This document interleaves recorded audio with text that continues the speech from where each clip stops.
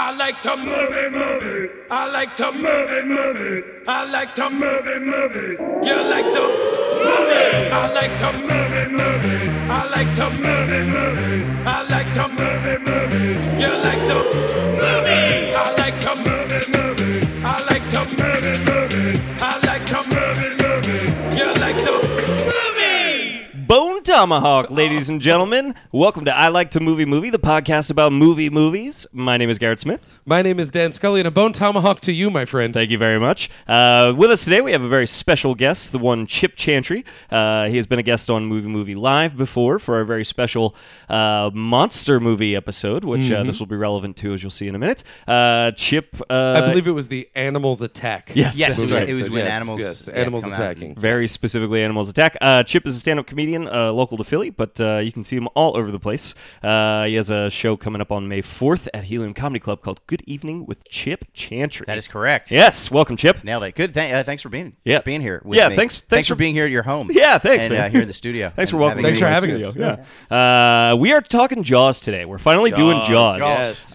There is only one reason we have not done Jaws in the 65 episodes we've done of Have Movie we really Movie. done 65 This is episodes? number 66, my Katie friend. fucking Christ. Yeah. Wow. Cheers to Wowie. you. Good. Cheers to you. Oh, and a bone Congratulations. tomahawk to everybody who's been around from the beginning. The reason we haven't done Jaws yet is because Chip Chantry, when we started this podcast 2 years ago, said, hey, you've done one episode. Whenever you want to do Jaws, talk to Yes. me. Yes. So we've been holding that off till now. I know, and I'm We excited really about just it. I'm didn't ready. want to do it. Yeah. And then this week we were like, we kind of want to do it. Yeah. Let's get Let's Chip. Let's make it happen. Let's do it. Let's get Chip in the studio. Get the man in the studio.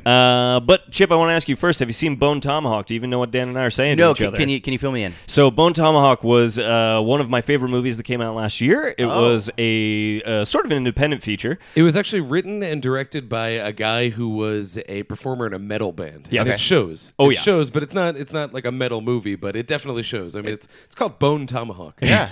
Kurt Russell. Yep. Oh well, so this is a big feature. Oh, it's great, but it was made on a small budget actually. Okay.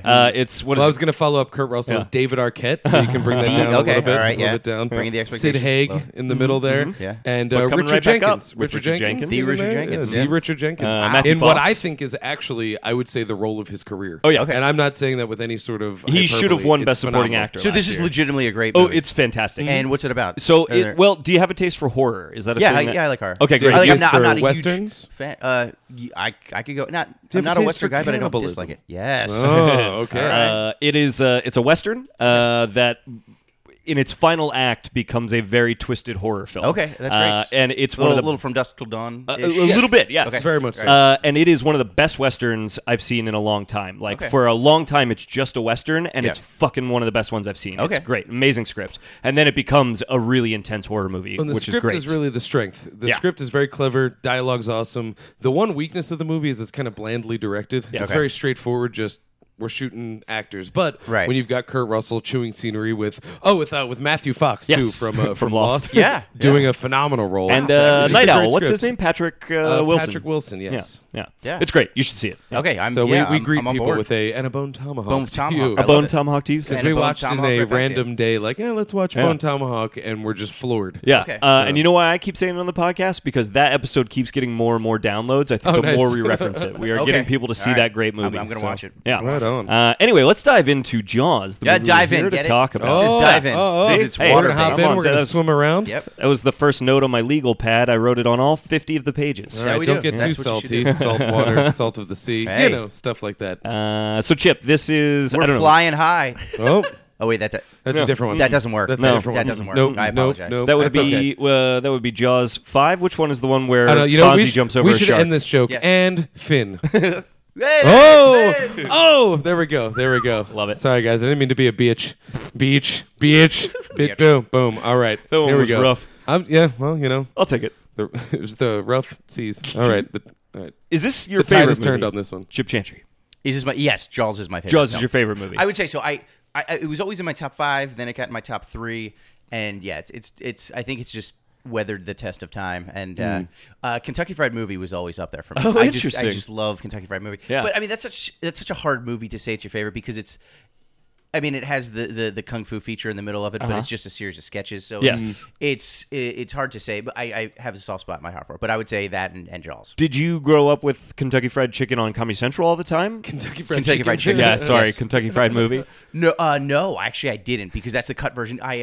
Because that's the one I know is just whatever was on Comedy Central every fucking day when I was just a kid. thinking of One Crazy Summer. Yes, I think that's what it is, That's the yeah. movie. That was on Comedy Central as a kid. Yeah, yes, it was. There, I got introduced to it VHS tape at the Yeah. video store the night of my junior prom. Afterwards, like, Really? there was like 10 of us all slept over or the one girl's house. It was actually my girlfriend at the time's house, and she she had it and was like, and we just stayed up all night and watched Kentucky Fried Movie, and I was like, this is the greatest film of all time. And then we That would is a just fantastic watch movie. it over and over and over. You're my kind of person. You'd stay over at your girlfriend's house after your junior prom and just And watch watch Kentucky Kentucky Fried Fried Movie Movie. all Exactly. night. Yeah. I skipped junior prom to see Blue Streak. You are also my kind of person. If I'm Wow. in there, yeah. Well, I didn't have a date, but Blue Streak was out, so yeah. you know. I like the Blue Streak excuse. That's what he's going for. Yep, yeah, absolutely. Yeah. If you had asked me what one of my favorite albums of all time was in like 2000, I'm going to say 4 is when that movie came out, I would have told you the soundtrack to Blue Streak. Wow. Really? Yeah, I really would've like said that Significant soundtrack. Other by Limp Bizkit. Wow. But Yeah. So Jaws, I would agree with you actually. I think Jaws continues to move up my all-time favorites It does, list. yeah. I don't know, the older I get, the more I watch it. I don't know what it is. It just stands the test of time. Well, Yeah, I think absolutely. it stands the test of like the truly great movies are the ones that even in their cut down format, if you catch it, no matter what point you catch it at, you finish it. Oh, you're and you're that 100%. 100% happens, and it's not a short movie. No. I mean this 2 hours, 10 definitely minutes. exceeds 2 hours. There you go. And when it's on TV, it exceeds 4 hours. Right. It's huge. Yeah. And every single time, no matter sometimes if it's towards the very beginning, my thought is like, "Fuck." I just planned my day. Yeah. Right. You know, like, And forget, now I forget, have to do forget this. the funeral. I'm watching Jaws. And I don't know if it was my introduction to it. Like, I always loved it. But one of the big introductions, I was probably about 7 years old. It was literally the night before we were going to the beach, to the Jersey Shore for the Oh, week. that's the best and worst time. Right, and it was the worst time, and I watched it, and of course, like I was just in love with it. Oh, my mom called, my mother just called, and it's like one of her favorite movies too. We watched it really? together. She loves Yeah. it. She probably saw it in theater. My mom had the experience of seeing it when it came out and not wanting to go to a beach for like 5 years. Yeah, I wonder. I don't know if my parents saw it in the theater or not. Yeah. I don't know. But I remember watching it. So I was, like 7 years old. So this is probably like 1985-ish, something like that. And we recorded it off of, it was like the ABC Monday Night Oh, Movie yeah. or whatever it was. And for years, that was my Jaws. So so every time I watch Jaws now, like the actual movie, I know all the commercial breaks. Yeah. Yeah. Yeah. Oh, yeah. yeah. I'm like, this is not Jack the Ripper. It wasn't a coral reef, and it wasn't a boating act. This was a shark, and he throws the water in his face, and then cut to commercial. Yep. Yep. Yeah. It almost feels designed that way because yeah. I think for people I would say my age plus or minus 5 years or so, that was how you saw it first. Oh, yeah. was Right. with commercials. Yeah. The first time I saw it uncut, I remember being, and I was an adult seeing it uncut and was just like, this is kind of gruesome and horrifying. Oh, yeah. There's shit here that I forgot about. And here's the best part that I just remembered today. Where I saw it. It's rated PG. Oh, yeah. It's great Well, for the kids. it Just have a parent predates- come along. it my predates God. PG-13. Yeah. And So it's not either gonna jump PG or the R. Yeah. And I think it might even predate R in that sense because I think it was just PG meant. That was back when we trusted parents to make decisions guide for us. the kids. Right. So it was like, parental guidance is Right. suggested. Yeah, whereas 'cause, I mean, now there's a mandate of we only allow people in of a certain age. Yeah, I mean, Yeah. because there's nudity in this movie too. It's not just the violence. There's that opening sequence, although it's Yeah. shot where you can't quite Can't really see it, but make yeah, things she- out. yeah, she does Well, good it wouldn't things. fly in PG today. Yeah, I don't think you could do that in a PG movie today. You have even, to put even your with sharks it being into disguised. tornadoes Yeah, to yeah. even get the violence. on Exactly. TV, Yeah. And the violence in this movie is like I always forget how violent it actually is. Oh, it's gruesome. I mean, just the Quint scene at the end where it's it's just, insane. Yeah. And that was the and the first time I ever screams, the saw s- the someone bleeding shrieks. from their mouth in a movie, Right. and that really haunted me. Because and it's like, funnily yeah, I'll enough, just- my niece watched that movie. She's 11 now. First time she saw it, she was probably like 8 or 9, which is too young, but it's perfect. Oh, yeah. Right. And that was always her favorite part, and I could tell that it wasn't because it was her favorite; it was because it fucked her up a little bit. Yeah. And so she claimed it as her favorite to kind of own the fear. Little defense mechanism. And I feel like that Yeah. was the same exact for her. experience I had. Good for her. That the thing that struck me watching it, I watched it last night to sort of prepare for this, is the way the violence escalates through the movie, because there's all those famous stories about the shark not working, so they couldn't really do a lot of what they wanted to do with Bruce, and because of that, you have this escalation of violence through the movie because they couldn't quite, what we see at the end with Quint is probably one of the last things they shot. That had to be once they had the thing working, right? Right. And I imagine there's a version of this movie that originally had more scenes that were that graphic. Right. And instead, you get like when the Kittner kid gets eaten, it's almost scarier because you can't tell what's happening. You just see that lump kind of just come over, and that's what it is. Because I'm such a huge Hitchcock fan, Twilight Zone fan, where it's the stuff that you don't see is so much worse. Imagine how bored you'd be of Quint's death by the time it happens. Oh yeah, you'd be like done seeing it. And it's having another dinner. Yeah, exactly. And it's so much more effective because I actually think the Kittner scene is the most horrifying scene in the movie. Because you can't quite tell what's happening when he just kind of that shark, and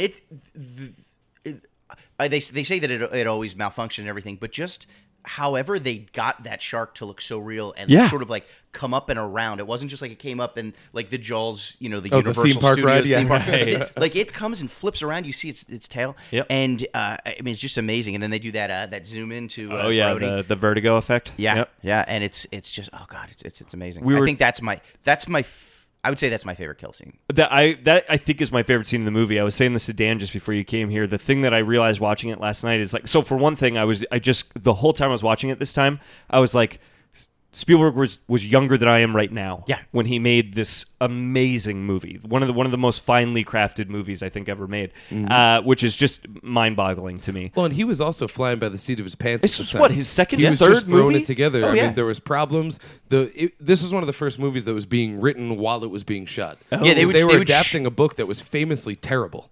It's the Jaws book is supposed to be god awful. Really? And so they were just kind of putting it together, and that's why it became the first summer blockbuster. Was because they said, we don't know how to market this. Short of, how do we do it? Is it a horror movie? Is it an adventure movie? Yeah. Is it all of the above? None of the above? They're like, you know what? It's an event. Yeah. Bring everybody. Get scared. Bum, bum, bum, bum.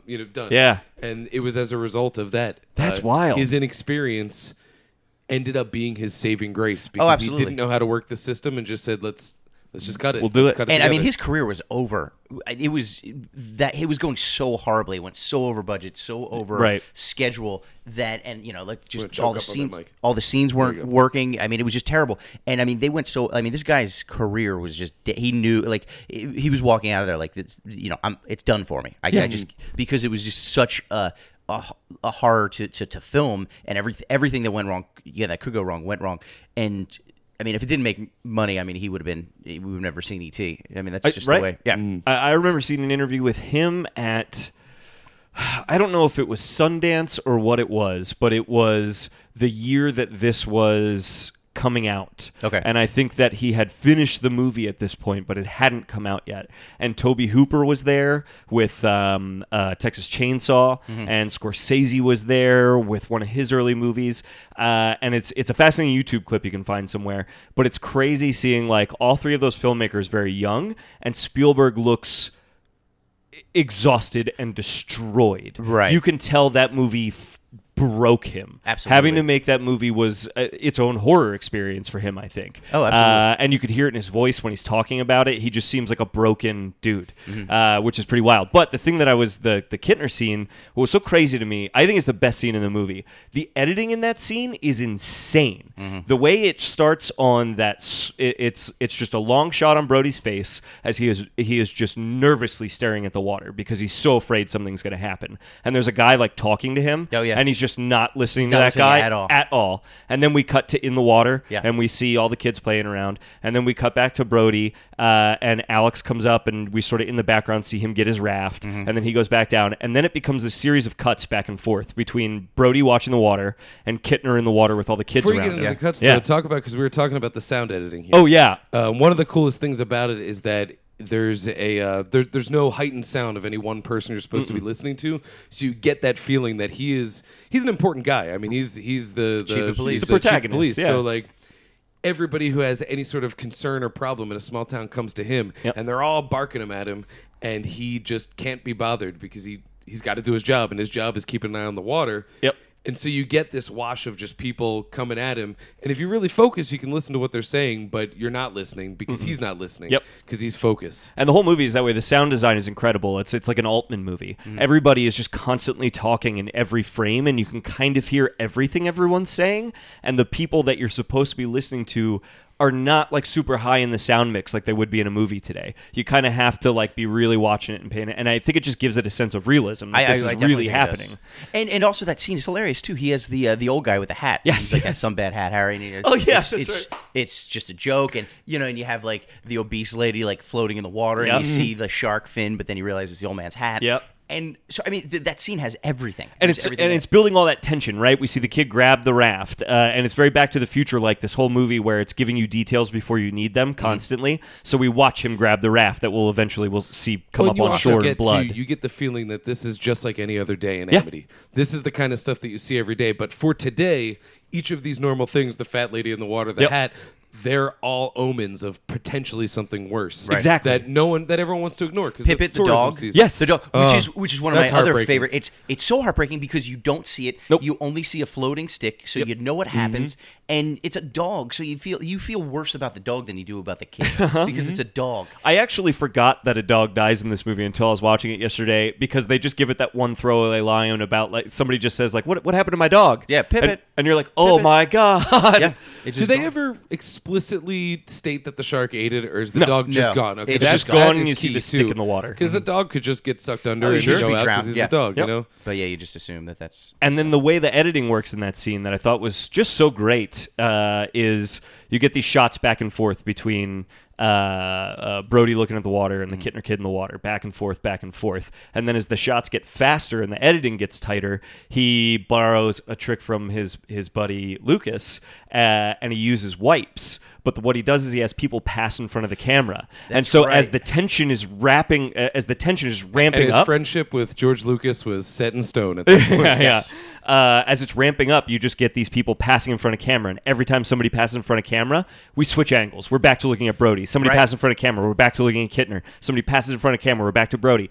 Then they start including the POV shots from Bruce. Suddenly we get the POV shots from the shark moving towards the kids, and the music is ramping up. It is it's a masterclass in tension. Absolutely. It's unreal. And I just like, as I was watching it last night, I was like, had anyone done this before?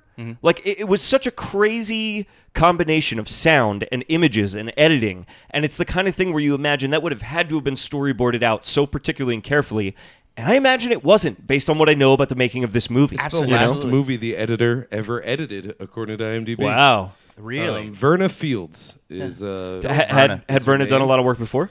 Memory of Us, Daisy Miller, Sugarland Yep. Express, American Graffiti, Paper Moon. Yep. Wow, that's a. What's Up, Doc? Medium Cool. So she really worked with those San Francisco guys that came out of there. Oh yeah. I heard an interesting statistic the other day that most directors are male and most editors are female. Is that right? That's a general statistic in Hollywood. That was Tarantino's Sally Menke, Sally Menke, before she yep. passed away. That was like Yep. that was key, and it's funny. She passed away right before Django, And suddenly you his can movies were see 3.5 a little hours bit- long. Well, you can just see it. It kind of loosens up. I don't Yeah. think it applies to Hateful Eight. I think that Right. movie is about as tight as a movie can get. But Yes. that's me. But yeah, you can see that. It's funny. You know who edited Django Unchained? The guy who edited Fast Five. And right. so that gives you a little feel for That makes Yeah. sense. bigger, bombastic. It's a fascinating gender dynamic, I think, that men get given this job of being in charge of a thing, and then women get the job of sort of reining that in and Yeah. honing it into something. So it's very interesting. Well, it's like I'll bring the bacon home, but someone else has to cook it. you know? yeah. I mean, that's the stereotypical dynamic, Absolutely. and it fits into that. Or the man giving life and the woman tending to life. Right? Exactly. Nurturing Exactly. the movie along. Yeah, fascinating. That sequence though was to me like the most impressive thing in the movie. It's something about the way everything in that scene is working together to create that tension, and then you just get that incredible moment with the shark coming out of the water at the end of It it. just flops. Yeah, It's and you kind of can't see what's happening. No. and then there's like a fountain of blood. It's so disturbing. It's realistic. Yeah. You know, I mean, That's what I was thinking about that it. gets. It feels real. You know, when he's jumping out of the water at the end and all that, that's when it's heightened, and we Yes. realize this isn't your average shark. It's become a monster It's movie. become at that a point. monster movie, exactly. Which it's actually kind of funny too when we think about it. Classically, I mean, sharks don't really attack people. We know this, Right. Right. but it's become part of our cultural hunger, if you will. We love sharks attacking people. Shark Week does not exist without Jaws. Right. No. Deep Blue Sea does not exist without Jaws. Sharknado does not exist without Jaws. Culturally, Jaws created this template of we love sharks eating people. So much so that there's activism out there just to say, hey, sharks don't do this. Yeah. They've done it, but no more than, say, hippos. Yeah. But hippos didn't happen. The summer of 2001 was a big shark summer as I kinda remember all this. all these shark attacks were being reported, and really there was no more shark attacks than normal, but literally nothing was going on in the news at that time in the world, so everybody was bored, so they're just like, well, shark attacks, Yeah. that Little gets the did ratings. they know fall of 2001. Right, there'd be and that's tons of news. exactly what happened. Yeah. It was just like the world was so boring in the summer of 2001 that they're like, Jesus. we need shark attacks, and then literally September 11th came Yeah. and just totally changed. Wow. That. Yeah. That's also like the beginning of the internet too, right? So you're starting to get this new hive mind that's like, hey, there's a thing going on. We all need to talk about it and care about it. You know? Right. I was actually down in Amelia Island, Florida. I was working for this guy for a while. My brother was down there with me working, and one of our friends, and we went swimming.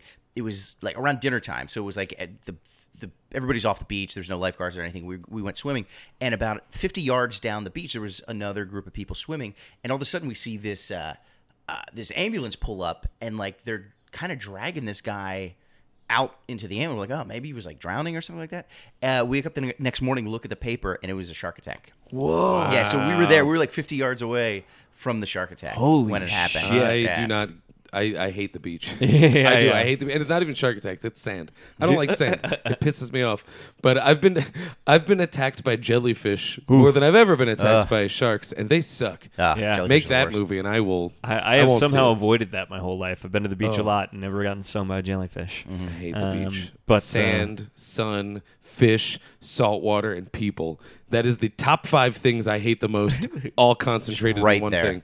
Right there. Can't believe you like this movie. That's all this movie is. Well, that's because it's saying you get to see- close the beach. Yeah. yeah. I'm with it. I'm on board. The mayor funny. with the awesome jacket with all the anchors I on it. want that shit. I want that that so so bad. I'm pretty sure. Oh my God. So there's a podcast called Analyze. What was it? Oh yeah, Analyze Fish, and it was it's a little sad to talk about now. It was Harris Whittles and Scott Aukerman. Yeah. And Harris Whittles is a big fish fan. Scott Aukerman was not. And the point of the podcast was Harris Whittles was going to convince Scott Aukerman that Fish was a good band. Good. But they did a one-off episode also called Analyze Fish that was Paul F. Tompkins and Howard Kramer talking about Jaws. They were analyzing that fish. Nice. That's And great. Paul F. Tompkins had a tailor make him one of those jackets to his size and fitting. Wow. That's beautiful. It exists somewhere. There's a thrift store somewhere Yeah. that has like 10 of those. Yeah, yeah. And you Absolutely. can get them all for $5. Yeah. You know? Oh, God. That what an incredible character too. That's the other thing is that this movie is just populated with great characters, and the I way think that's the one thing left over from it being a book. Anytime we've ever done a Yes. movie that was adapted from a book, be it a Die Hard, be it, there's always these very colorful characters that fill out the roster. And whereas they might not have full arcs, I mean, over the series of Jaws, Lady Brody Yes. has a pretty big, weird, strange arc. the thing is they seem But, to you know, have they- lives outside of the Exactly. movie. They seem like full people. They do. don't. They don't just exist as a functional item in Right. the movie. They actually, it feels like the world. Amity feels like a real place. It does, yeah. It feels like you're watching a real community like react to something like this. And you got to figure that's all in one act that's happening. Oh, my God. All the characters are in one act, and Yep. the second act is just Yeah. because really it's not a 3-act movie; it's a 2-act Two-act movie. It's movie. the first act movie is the first act is all of the characters in the scene, and Yep. then the second act is just three characters, 4 including. I'm going to Shark. disagree. I think there is a middle act, and I think the middle act kicks off with the introduction of Quint, because then there's the assembling of the team where we establish that him and Hooper don't get along. They go out to the boat with the dead body in it, Yeah. which even though I know it's coming, Ben jump Gardner scares me scares you every every time. single Yep. time. That middle act there where they do that, where they cut open the one shark, where everything seems to be under control, and then Yeah. it turns out it's not. I would. I could see that. I do see what you're saying though, that it does Yeah. kind of split in land and sea. Well, it that's really right, does, but 'cause- that middle area kind of spends a little time at sea and a little in land, and Yeah. that to me would be the middle act. And by the way, speaking of introducing Quint, my favorite scene in the movie is actually an outtake that was, Oh, yes. oddly enough, which was actually in the version of the ABC Monday Night It's on movie. TV. Yeah. It's on TV. It's in that movie. It's where you see him, and I think that's where he was going to be introduced, where he goes to buy the piano wire Yep. in the in the music shop. And he talks to that little kid, right? Yeah, and the kid's playing Ode to Joy on the oboe or the clarinet, I guess clarinet, and it's hilarious. And I mean, just go on YouTube and look. If people, I've don't, seen people it. don't know what it It's is, great. just go on YouTube and see it. Because it's hilarious, but it also perfectly introduces who Quinn is. He's a fisherman. He uses very unorthodox methods. He's very a gentleman to the lady, but then he's like pushy and kind of an asshole to the kid. Yeah. and he's also kind of funny. And I mean, it's just the perfect introduction to this guy. Spielberg brought that back later in an early scene in Jurassic Park. Did he really? When sort of, he uses the same establishing technique for Alan Grant's character. Oh, right. When the little boys when they look at the picture of the Velociraptor skeleton, and the little kid's like, nah, it's not that scary. And then for no reason except that he wants to show his knowledge and be a dick, he pulls out the raptor claw and talks to the little kid about how the raptor comes up and it takes it right across your soft belly and cuts it open and your guts come out. And he scares the shit out of the kid, who immediately starts to cry. And we get a little bit of. And it's funny too because they altered that from the book. I circled it when I read the book. Alan Grant loved children was the line in the book. Yeah. His whole arc in the movie is that He he hates hates kids kids. and then loves them by the end. Yeah. Oh, that's But great. they used that same thing. So I feel like that was probably left over. Like we didn't get it in here. I bet we can squeeze in some of Yeah. that juicy fun.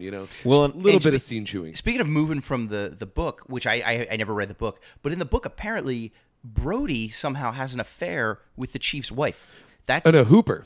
I mean Hooper. Hooper. Whoa. Has an affair with the chief's wife, and I think they cut Interesting. that out because they're like, yeah, nobody wants to fuck Richard Dreyfuss. Like Well, also I like. My favorite think you scene wanna in like the movie. her. Well, the family element, Yeah. I love. I love the part where she says, "Hey, you want to get drunk and fool around Yeah. later?" Oh, so Like, they're amazing. great. And then when after the little boy's mom confronts him about closing Yeah. the beaches, and he's eating dinner with the little boy, and they start doing that pantomime game.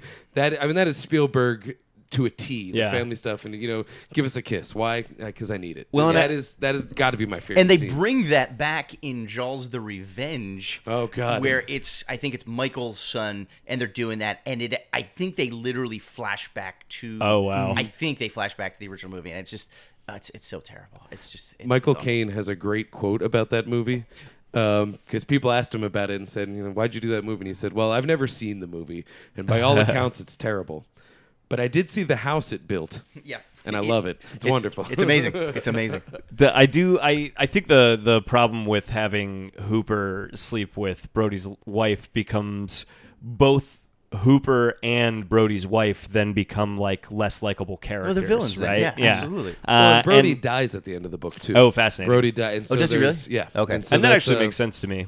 But I also think and I want to get into this more. We'll talk about this more a little bit later. But part of what this movie is about to me is about three men trying to define like their manliness. Yeah. I agree 100%. I was Yes. talking to one of my coworkers about this today because you have Quint, who is the just muscle. Yep. Just straight up, I've done it before. Don't question me. Yep. I know what I'm doing. I'm in charge. Then you have Hooper's softy, but he's smart. Oh, yeah.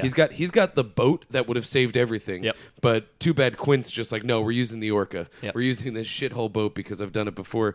And then right in the middle, we've got this man of action who's also, smart and willing to listen. Mm-hmm. He's your family man in the middle. And when you look at how it all turns out, Quint's dead. Hooper hid behind a rock. Brody got it done. Yep. Yeah. And it's this weird lens that they put around the whole idea of like a toxic masculinity, Yep. an almost anti-masculinity, Mm-hmm. and then this perfect mix of like the strengths of it tempered to, wielding one's power responsibly. Because he's And no that pun is intended. there. He's a fish out of water because Yep. he's He on the hates the island. water. He hates the water.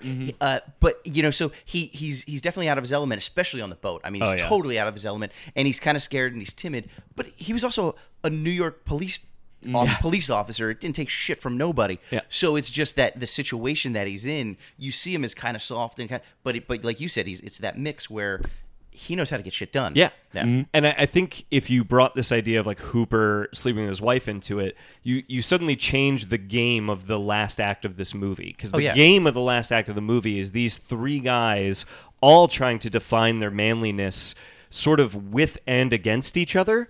And I think if suddenly there's like this larger problem a specific problem that you can stick between Brody and Hooper, suddenly this is no longer men trying to define their own manliness amongst each other. It's like men specifically challenging each other's Well, it manliness. also You know what I mean? becomes just like a plot thing. Yeah. And to me, it actually would weaken Brody because one of the things that I like about him is that it's not said, but it's there. Like, he's a good family man. Yeah. He's a good husband. He's a good father, and he works hard. He does what he does. If his wife was cheating on him, that would, to me, she's not enough of a character that it would speak to a weakness on her part for the movie. Right. It would more speak to like what's lacking in their marriage. And Yeah. I like it better that he is solid as a rock. Oh, yeah. Absolutely. That makes more sense to me. Yep. And that was part of the problem with many problems with Jaws 2, where he was kind of coming unhinged, and there was that tension in their relationship where she was kind of being pulled apart because she got that job, and there was that sleazy guy that was definitely trying to move in on her, and so it just made the whole movie uncomfortable for me. I don't like that.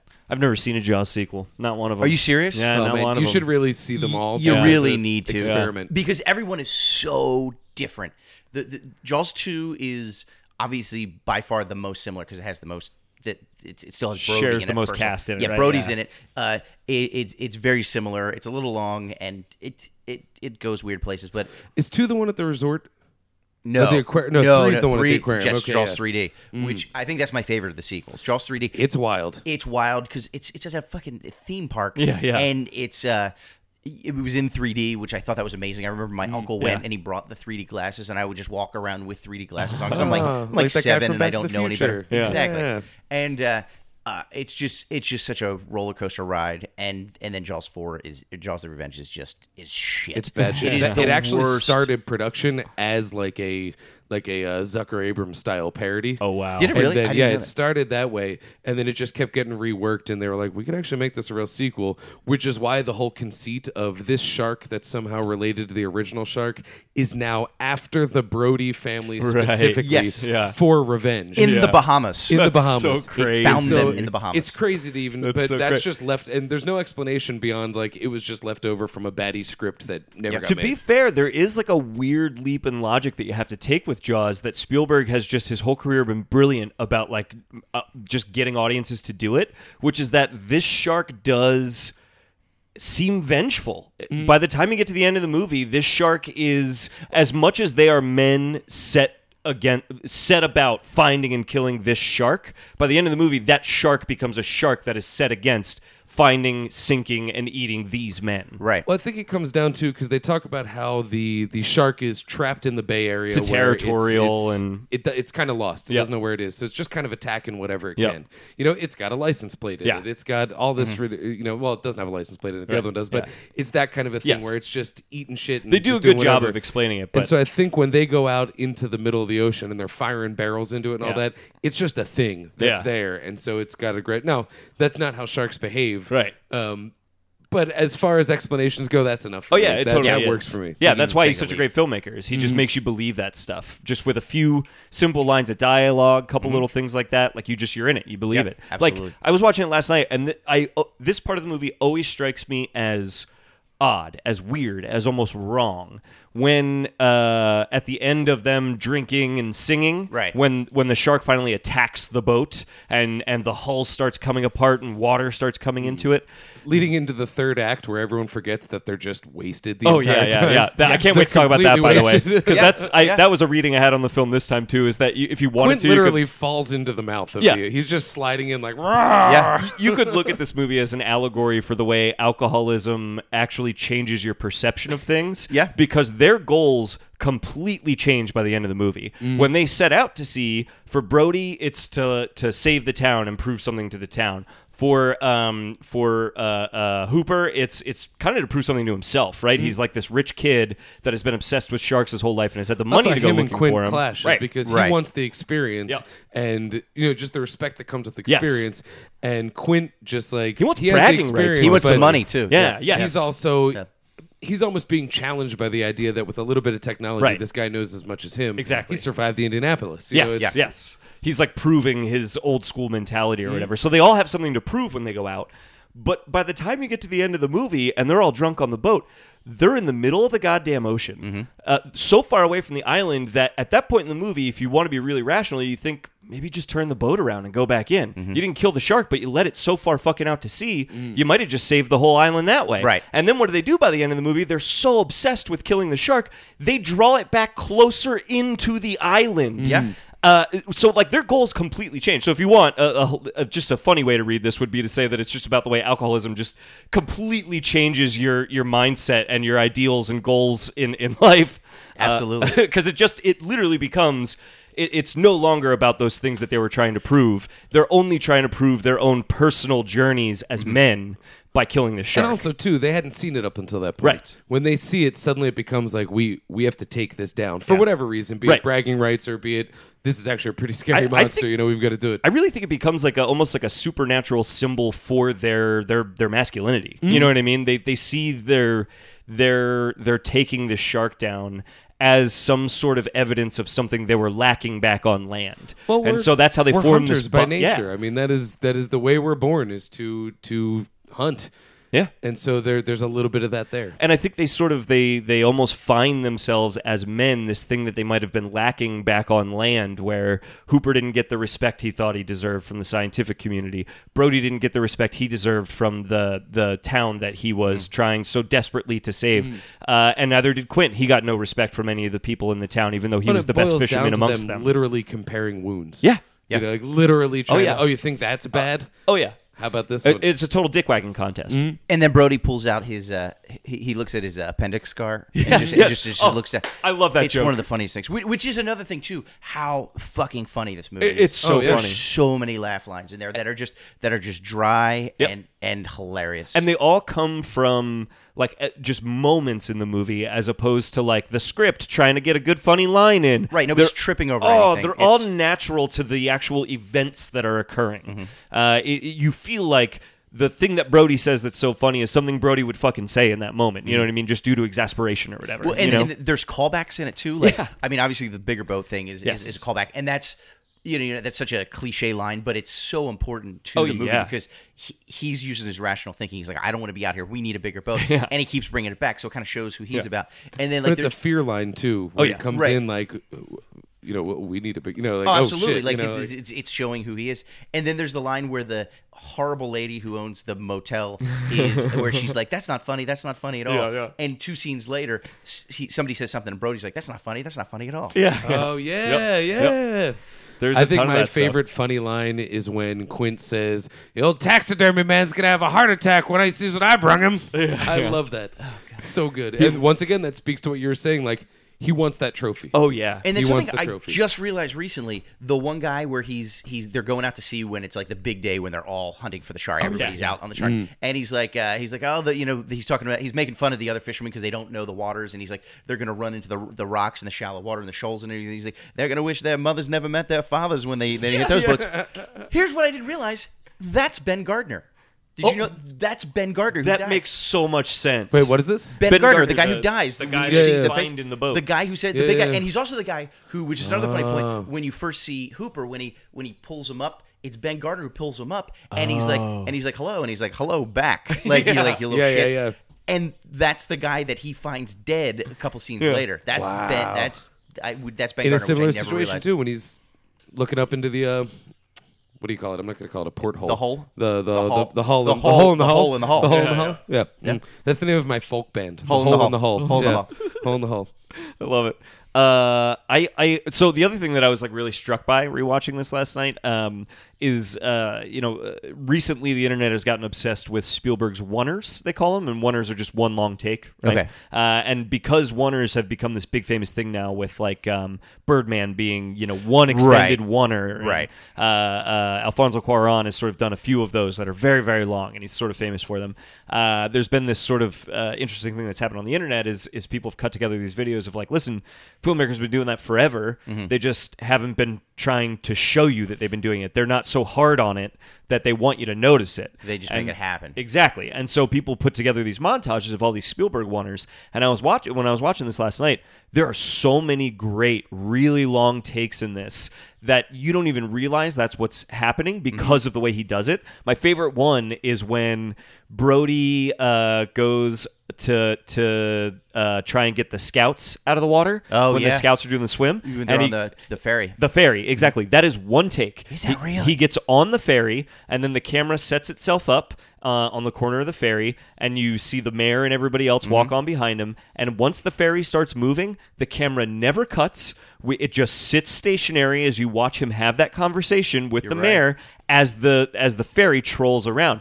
So, and what's great about the movie is every frame is full of motion. I love this about Spielberg movies. They're always full of motion. And the way he does that, accomplishes that, is he has a basically 1-to-1 ratio of, if my characters are standing still, everything else is moving. Everybody in the background is they're in a dance hall where everybody's dancing or blah, blah, blah. If my characters are moving, the camera is just as active as they are. It's moving with them so that everything else is kind of a blur and they're the focus. So everything is just constantly moving in this movie, and that shot becomes great because they're so static.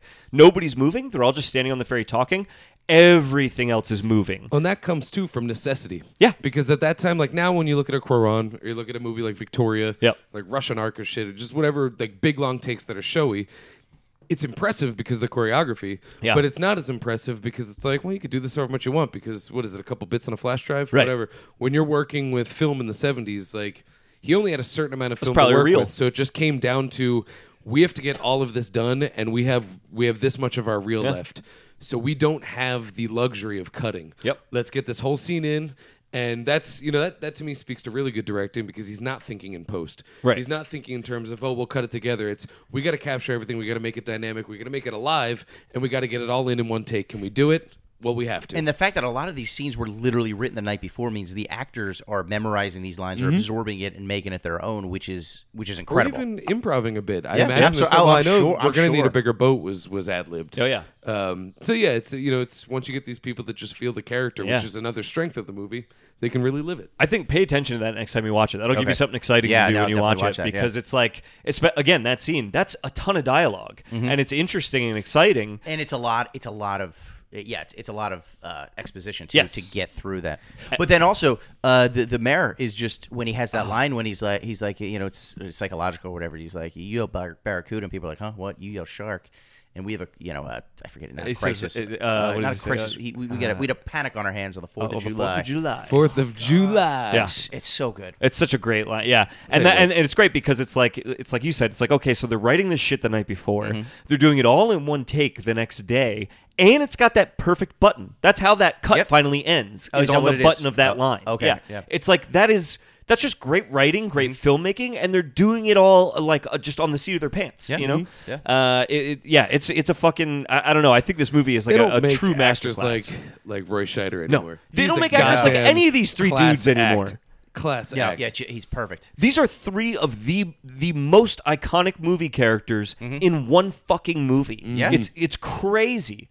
And you know, like you're Well, watching even the small characters are iconic. Like Yeah. we're talking about the mayor. He's the best character in the whole movie. Yeah, great. He doesn't have an arc or anything, Yeah. but god damn it, if he is not a complete, he's a cartoon without being a caricature. It's awesome. I feel like I can say Mrs. Kittner to people, and they know who I mean. Yeah. You know I what I can mean? draw her for you Yeah. out of memory right now. Absolutely. You know, Yeah, Yeah. she's got the glasses and that teeth. Yep. And the line, I think he was surprised by the slap too when she slaps him. Yeah. When she comes, there's something about that too. I'd be willing where to bet that she was comes that in was and just, yeah. ad-libbed. That is such a real fucking moment too. Oh, so- it's you feel both sides of that. Do Yeah. you know what I mean? Like, Oh, you, absolutely. You totally feel Brody's just broken frustration Mm-hmm. with what that means because he knows it's not his fault, but it is his fault. He has to take the blame Yes, for it. He'd yeah. be wrong not to. Yeah. And the fact that he's drunk that night, because that's Yes. the kitchen scene where it is. I was never like mesmerized with drinking or anything when I Right. was a kid, but I was like, oh, that's what drinking's for. Like that makes he's okay. He's all right, even though it's a terrible thing to do. Yeah.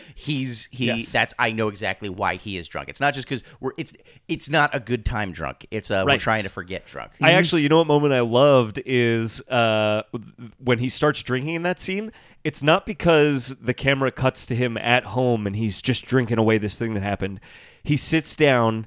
His wife can see that he is just lost in his thoughts and totally broken from this. And she just grabs a glass, grabs a bottle, pours him a glass, and puts the glass in his hand.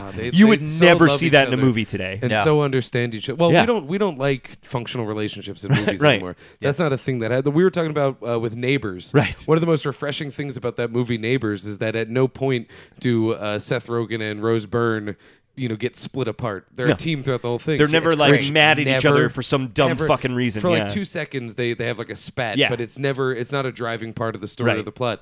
You never see that. We don't like that. Right. And I think that's once again, that's a Spielberg thing. We talk about War of the Worlds. Yeah. Everyone goes, "Oh, it's so stupid that the kid survived." Don't you want him to have survived? Yeah. And Spielberg wants him to have survived. Yeah. I love that he wants this, and that's why I love the "give us a kiss" line, because Yes. he needs Because I his son. need it. Well, He and- loves his son, and- and someone else lost theirs, so Yeah. he's really appreciative, and that says to me something about him as a person. He's a good guy. He knows what was lost. and that family is just his rock. That's Oh, yeah. If you don't have that rock, then he's just a man that's just adrift. Where you It's have just that thing, duty that he's following without that rock. right? Yeah. Absolutely.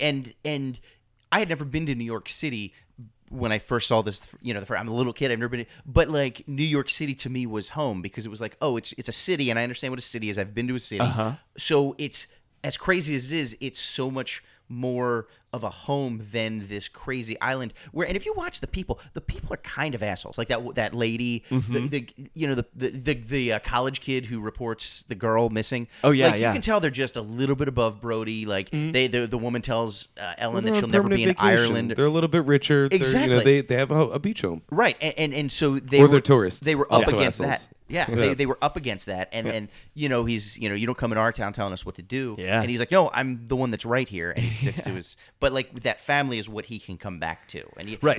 like the kid obeys him, like when he tells him to go into the pond. Oh, yeah. And he's like, the pond's for old ladies. I got to do it for your old man, and he does it. You Yep. know, like again, the whole problem in Jaws 2 was because Michael is a teenager. He's probably like 17, and Okay. the other kid's like 12.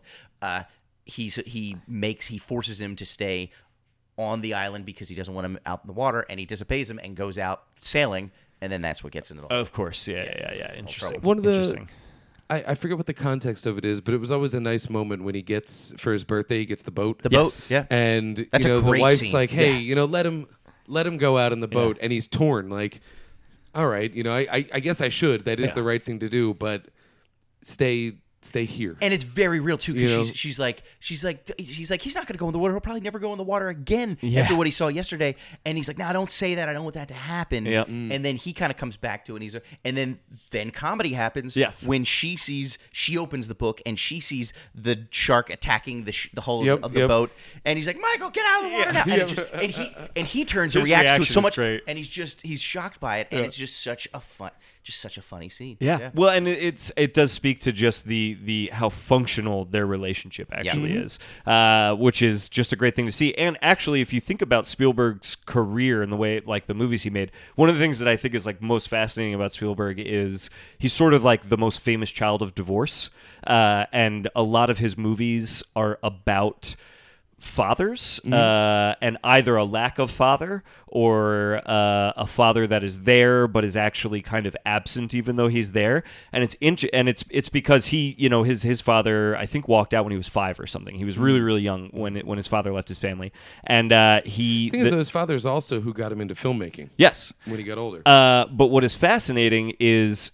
when you watch like Close Encounters. Right. Close Encounters is about a father who abandons his family. Yeah. That is what that movie's about. And to me, that movie feels like a child who is wrestling with, well, what made my dad do this to us? He's trying to figure out, he's trying to address from the father's perspective, why might a father leave his family? He's what's that- almost what's that apologizing calling? for his father. Right. Yeah. Exactly. Well, and he's even gone on to say that one of the big weak spot of that movie is like the hardest thing about that is we do frame him as heroic, Right. But by the end of it, it is still framed that way. But when you think about it, you're like, he really did just abandon everything. Did he leave? He did leave. does. He He leaves. leaves. He gets on the UFO at the and he end. just leaves his He's family. gone forever. Yeah. And so for that thing, it's like, it is trying to defend that, but from a consumer perspective, especially when both my parents are still together. Yeah.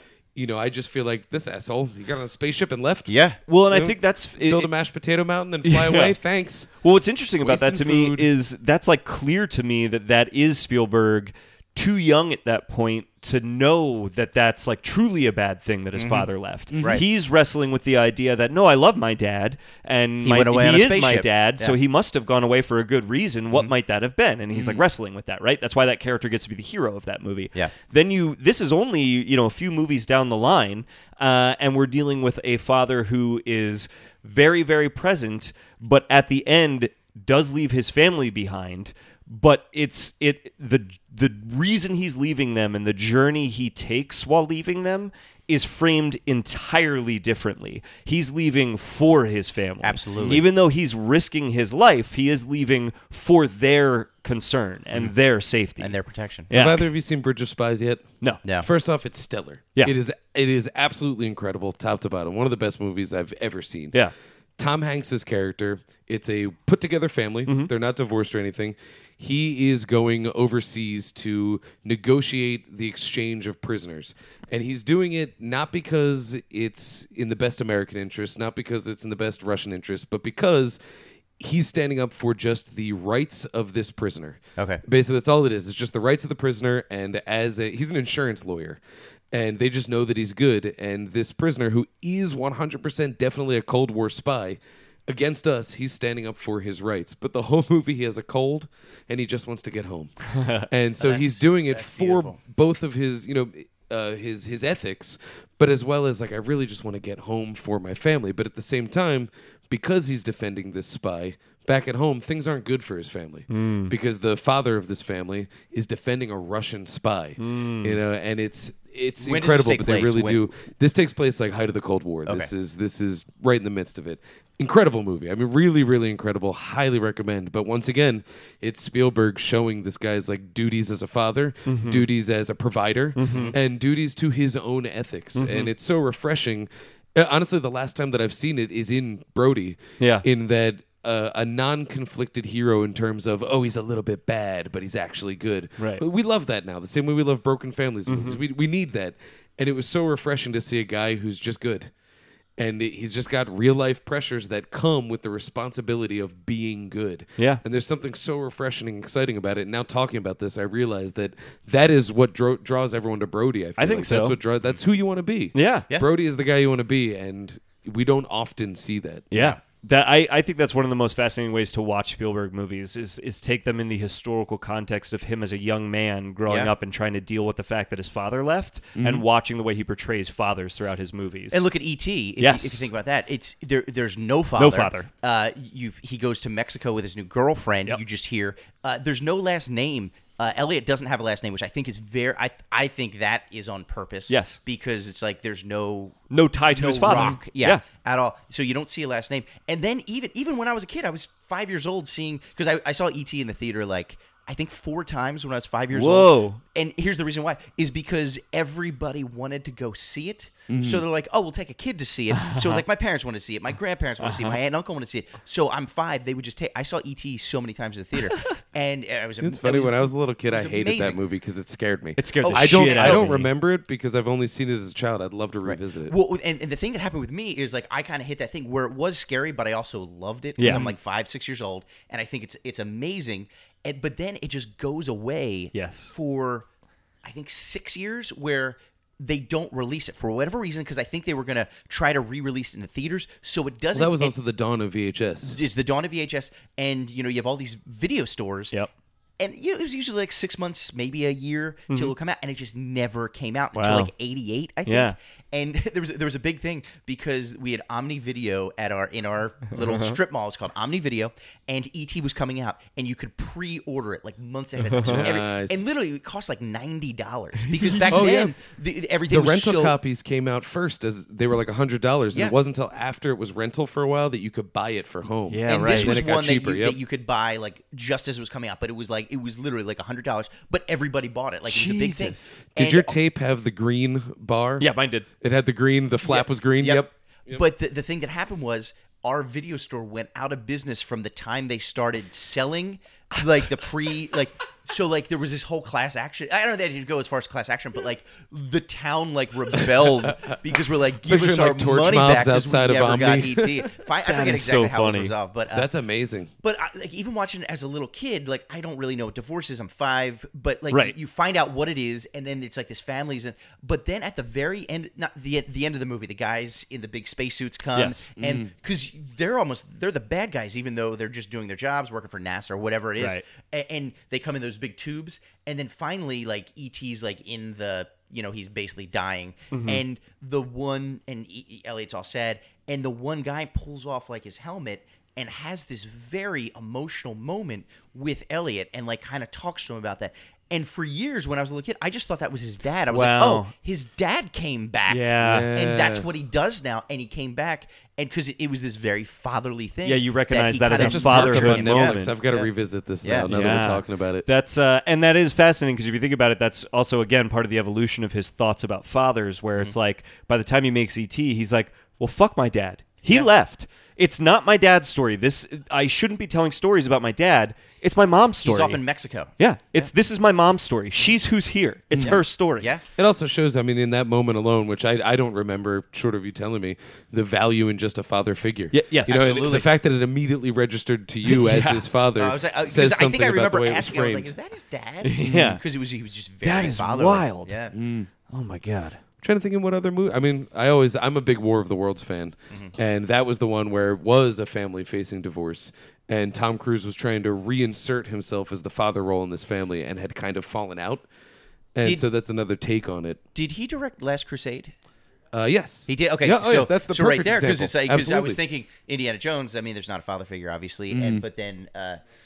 But then that's all Last Crusade is about the struggle between him and his to a certain extent the struggle even between him and his Crystal father. Skull finds out he has a kid. Yeah, And it's Shula Boo, as I like to call him. Yeah. And even that explores, what is his role as Indiana Jones the father? We've already seen Indiana Jones the son. And once again, in Jurassic Park, that was the big thing about Alan Grant's character was he doesn't like kids. Yep. And then now he kind of does by the end. He doesn't know the benefits of fatherhood. It's interesting. It's interesting to watch Spielberg grow through Lost all World of those stages. Jeff Goldblum's character is given a daughter. They retcon a daughter into it, Yep. and that's part of it. Is he is now a protector? He loves And family He only dynamics. believes in chaos. yeah, yeah. Well, here's a fun thing that I wanted to do. Yes. We talk about these actors that are playing these awesome characters, the three main characters, Right. Brody, Hooper, and Quint. Let's say that Jaws is being made today or remade today or however Yeah. you want to do it.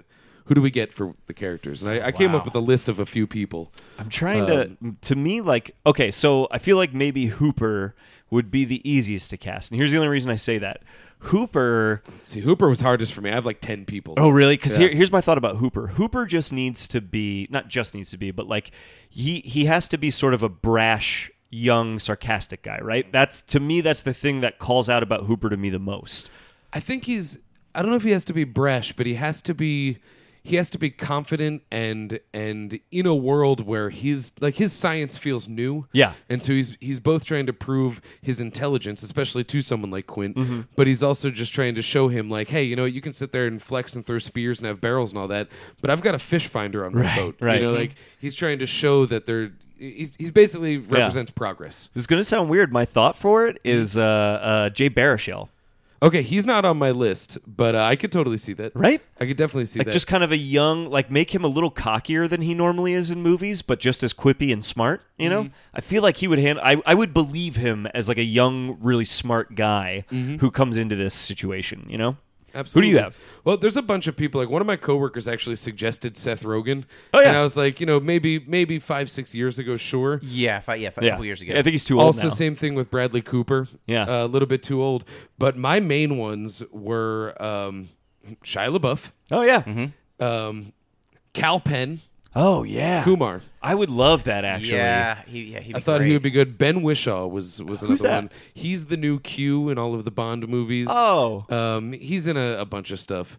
And then I toyed with the idea of Josh Lucas, but he scribbled out. But my main choices were Daniel Radcliffe or Jesse Eisenberg. Oh, fascinating. I could That's good. totally Yeah. see Eisenberg doing it. is perfect Because for that. I could see him cutting open the shark and Yep. rolling around in it, but I could also see him yelling at Quint and Oh, yeah. getting edgy with him. And I could see him being Riley funny too, which Yeah, is the other absolutely, thing that yeah. he's got. Well, and I was picturing him in the end of the tour. Yes. Where there's a guy who is sort of threatening what he knows to be his own intellect, but he's a guy that, as much as he doesn't want to be him, he also admires him. Right. And he really captured that in a way that hit home, and I think that matches. Yeah. And that he would probably be my number one, but I don't know, I really like Daniel Radcliffe or Cal Penn too. Those two really worked for I me. like Cal Penn. That's a really Yeah, cool that's choice. Is that That's well? a good one. Because Yeah. I could see him doing that. Oh, that 'cause totally feels right to even me. in something like Harold and Kumar, where he is this stoner, but he's also this brilliant doctor Yep. who's just Well, he's brilliant in real life too. I don't know if you've ever seen Yeah. any of the stuff he Oh, does like outside of comedy, but he's a really, really smart guy. Well, he was working for the Obama administration Yes. for a while, right? Yeah. Yeah, I don't know if he still is. Yeah.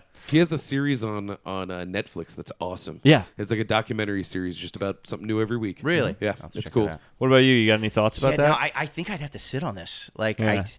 I think I could come up with like the worst. yeah. Who do you got? Yeah. Okay, like, Like, who would Hollywood cast right now if they were remaking Jaws? Rihanna. yeah, Rihanna. yeah. Yeah, it would be Optimus Prime, It would be, and then Tracy Morgan as Quint. I Oh, think that would be God. amazing. Wouldn't that be great? We I would gonna love cut a it. shot. Actually, be great. I would watch that as like Tracy Morgan as all the characters. I think Wait, that's so if they do like a Death at a Funeral where they remake Jaws, but they do it with like Mike Epps, and, Yeah. Right. you know, like a couple of the original actors are back, but Yeah, you know, yeah. Bruce is back. Yeah. We gonna catch Bruce. yeah. That shark was my father. Actually, the shark is played by comedian Bruce Bruce. Oh, wait, which I just worked with Bruce this Did past you week. really? I swear to God, in Raleigh. Yeah, That's Bruce amazing. Bruce. Yeah, it was me and Bruce Bruce in Raleigh for 6 shows. Does it kill a shark? He's a killer. I'll tell you that much. Yeah. He sold out. I think 7 shows. I think. Wow. it was crazy.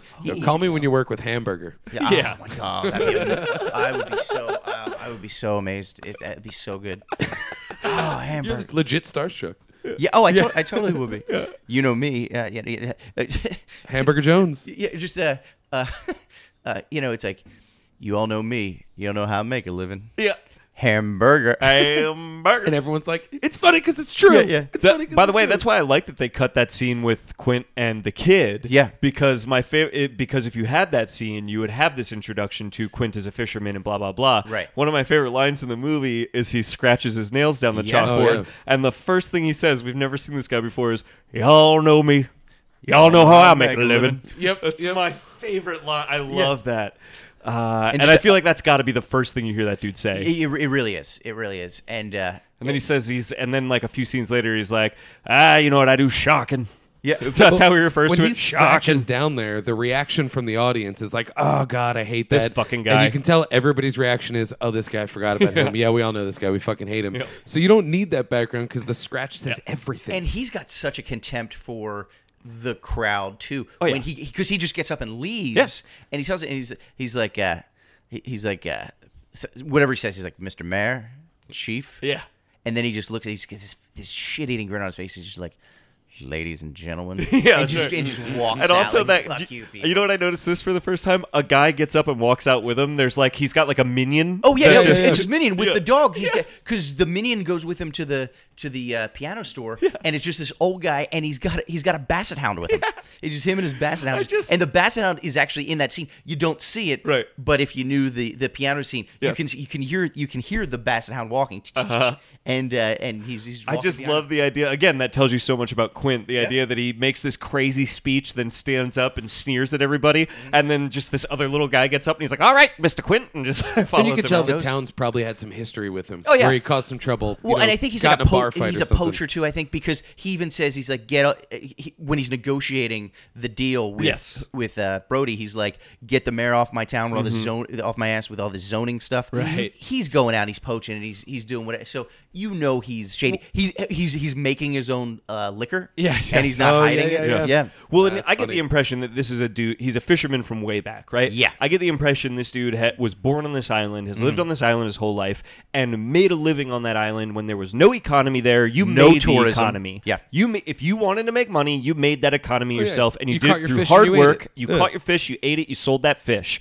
Mm-hmm. Now he lives in a town where they think all they have to do is work for 3 months a year, and Yeah. that will carry them through the rest of the year. Yeah. That is not life to Quint. You know what I Exactly. mean? That is an invasion on what he considers life to really be. What makes life worth living? You And know? if you look at New England, I guess any coast town, I'm sure, like we have friends who live on the coast of Maine, and Yeah. they've lived there for generations since the 1800s, way back. Yeah. And they've lived there, and they were down east Maine people who came from families of fishermen, and Yep. they had a hard life, and now all of these yuppies are coming in, and all of these people, and 3 months a year, and they do their thing, and they think they're hot shit, and there's it's so frustrating. Yeah. Yeah. It's such a fascinating character dynamic. You know what I mean? To have this guy that's like, we sort of get introduced to the town through Brody, who is kind of new to the town as well, so it's all very new to us. And then we get introduced to a character who's been there forever, and we don't really know how to feel about him, Right. because Brody doesn't seem to know how to feel about him. But the reality of that situation, once you get through the movie, is like he's the guy that doesn't know how to feel about anybody. Like he's the guy that is actually should be pretty comfortable there, and this is all invaded on him and encroached on his life. I think that's it's such an interesting dynamic, you know. And it also it's good set dressing just for the town. We get a feel for a little bit more of the town, albeit subconsciously. It gives us a little more meat to chew on. Yeah. You know what I wanted to bring up? We'll get back to the casting thing in a second. When we were talking about breaking the acts up, I paid attention, breaking it up into like 2 or 3 acts. Yeah. The movie. I paid attention last night. This movie is 2 hours and 10 minutes long, and when that shot happens through the shark mouth that shows the orca finally leaving the harbor out to sea, Yes. an hour and 10 minutes into the movie. Is that right? It takes us an hour before they even start hunting the shark. Shark. Wow. Think about that. Movies just don't get made at that pace anymore. No. You know what I mean? Like we would be on the water you hunting need to for that see the shark by in the half first 10 hour. minutes. Yeah. You know, and And I they'd mean, I be guess- hunting for it within a half hour. Yeah. Oh, absolutely. But it's crazy how much time they spend building, like you said, building all these characters that by the time once they go out on the water, we're never going to see them Irrelevant. again. Yeah. There was, I mean, to compare it to a Spielberg thing, and actually, your boy Max Landis had Yeah. a thing about this. He was talking about how to sell a script now is a lot different. You couldn't sell a Raiders of the Lost Ark script. The first 20 pages of that is an action sequence. Yeah. You know, and that's all well and good. I mean, you definitely want to put your best foot forward. Yeah. Boom, hit them with some action. But any producer now would be like, okay, who are your characters? Yeah. You know, what do they want? What are their motivations? And it's like, we don't need that yet. Yeah. You know, We're this not is there the yet. hook. Yeah. And so, you know, we do get that hook at the beginning, and then we get into the character. You couldn't really do that. Yeah. Now we want that shark attack, Yeah. but we want to see the teeth. We want to see the blood. You know, we want a famous person to die within the first time. You know, whatever Yeah. it is. Which Couldn't do it like this. Again goes back to Spielberg, goes back to Hitchcock. The things that you don't see, I Yeah. don't Yep. want to see that stuff. And I'm all for like a gory movie, Sure. and that's fine, Yeah. and it's fun. And I mean, you know, one of my favorite horror is Texas Chainsaw Massacre. Oh, yeah.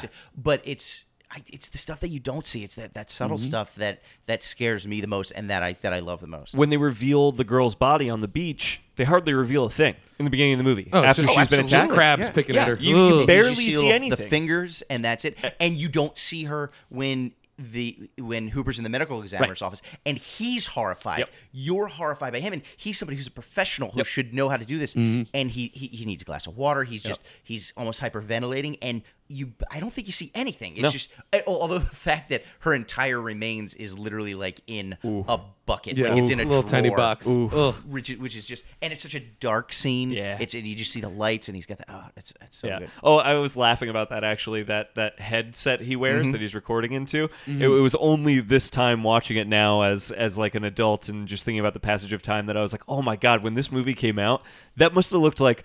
That must that have was the been height how of we technology. knew how he was so money and smart. Oh, you yeah. know, Yeah. was because he had this crazy High tech. technological He's from the device. future. Yeah. Yeah. Which I see that now, and I like. Actually, Hooper does not read as like a very rich character when you watch it now. I don't think because Yeah. none of that stuff seems all that impressive. But I imagine at the time those were all supposed to be signifiers of just how much Well, money they make this guy has. a you know? message that he's working off a grant. Yes, You know, and yes. he's Oh, they explain a it paid to you, research. but, Yeah. but just to look at him. Oh, yeah. And It he seems does so say advanced. he is rich when Yes. he's like, what do you have all that stuff? What are you rich? And he's like, yeah, sort of, or yeah, something like that. So he does kind of mention that, but it's not. Yes. I think another weird thing about him, and it's maybe just me as a kid watching him, and he has the beard, which I Yeah. think is another thing. All through the first act, they refer to him as a young fella. Yeah. Hey, young fella. Like he's this kid. And Young he people doesn't looked look older like- in movies They that did. happened when I was Yeah. a kid. Yep. Yes, because he did is not- fucking young in that movie. Yeah, I think he's like in his 20s. Yeah. But he doesn't look it. He No. looks old, and he Yeah. looks like I wish he almost didn't have the facial hair. facial hair. I think that was a big thing for me. I was like, why do they keep calling him a young fella? Yeah. He doesn't look like it. Yeah, I agree. But he definitely I think does a good job of playing kind of young, if that makes sense. So he Yes. would have been 27. Yeah. Okay. Yep. Yeah. He plays, he's got that, like, I keep saying brash because that is kind of how he strikes me. Like, his first line is when he gets pulled up and he just looks that guy up and down and goes, hi. Yeah. Real sarcastic to him. Like, Yeah. okay, buddy. Yeah. It's a very young fucking, like, fuck you, island townies. And then he fucks with the guys who are going to die in the Yes, boat. He's yeah. like, the chief wants me to tell you that it's unsafe to be in there. And he's like, good. And he's like, well, can you tell me a good restaurant or hotel on the island? Yep.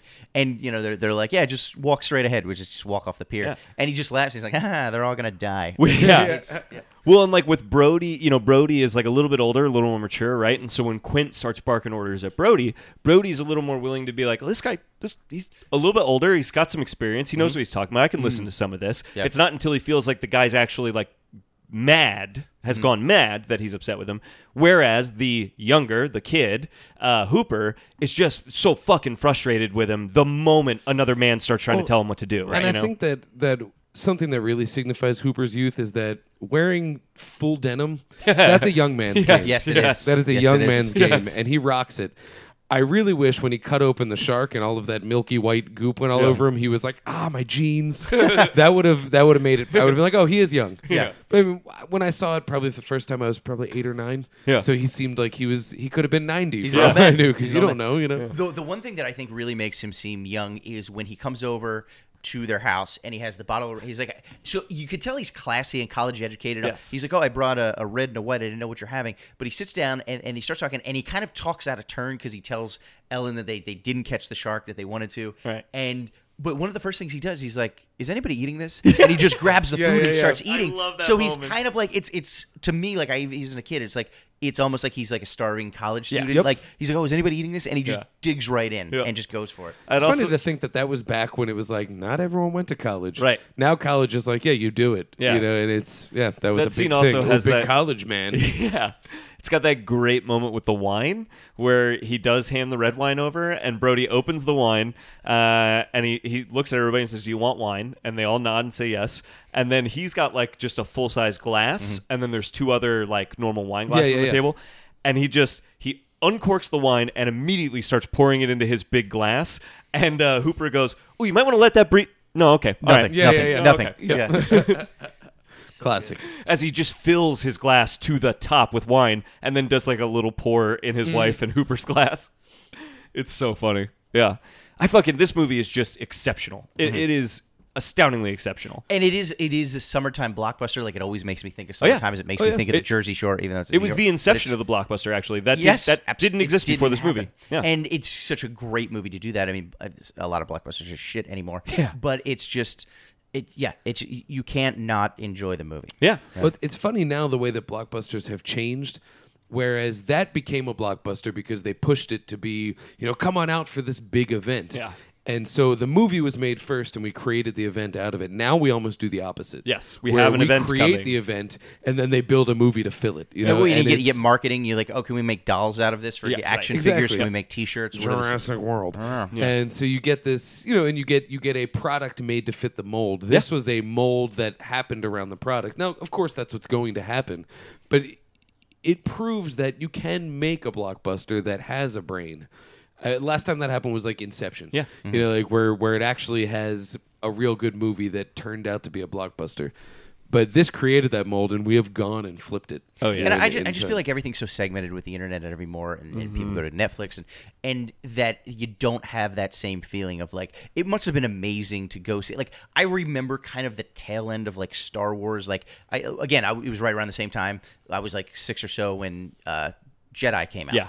And you have sort of that sense of like, wow, something big is happening, and it's really. Actually, 89 was such a huge year. Oh, Batman. I was like 10 or 11, and I was actually in LA because my brother. This is a whole other thing, but my brother. I was in 6th grade and he was in 3rd grade. He won the Nickelodeon's Kids' Choice Awards sweepstakes. That was a thing that man. happened. That's amazing. He sent in a postcard. They you get pulled his name. slimed? No, but we did this double dare thing where it was like pie throwing and shit like that. But my brother and I were on the 1989 Kids' Choice Awards. That's amazing. Of course you were. Yeah, Of course. And but that was '89. That was the Yeah. year, and we were there. This is my big movie star moment. So one of the big things that happened was that you get part of this big prize is for a week we had a limo driver, and it was a stretch limo because it was the 80s. So it was this dude, and he was just 24 hours. Created a monster. That's where it all began. Yeah, and 24 hours a day, you could just call him, and he would just come and pick you up, and he would take us. And literally, it was me and my mom and dad and my brother and our cousin and our grandmother went. So it wasn't like a bunch of assholes. So it was like, but like we had things that we were gonna do, and he would drive. The one thing, he drove us to the Hollywood Bowl. And there was nothing going on that night at the Hollywood Bowl, so he just waved because he knows people because he's a limo driver, and they just waved him in, and we got to like get up on stage at the Hollywood Bowl and like kind of run around. Whoa! Because it was just like empty, nobody was there, so they're like, oh yeah, run around. And, That's amazing. But this is a movie moment. Yeah. We were there the Friday night. I believe it was a Friday night that Batman opened. I knew this was going to be Batman. We were at Grumman's Chinese Theater, like the big event, and our limo driver, who's literally, his name was Benny Hill. Our limo driver's name was Benny Hill. That's amazing. Did he drive in fast motion? Was it real choppy? He slapped people with bald heads.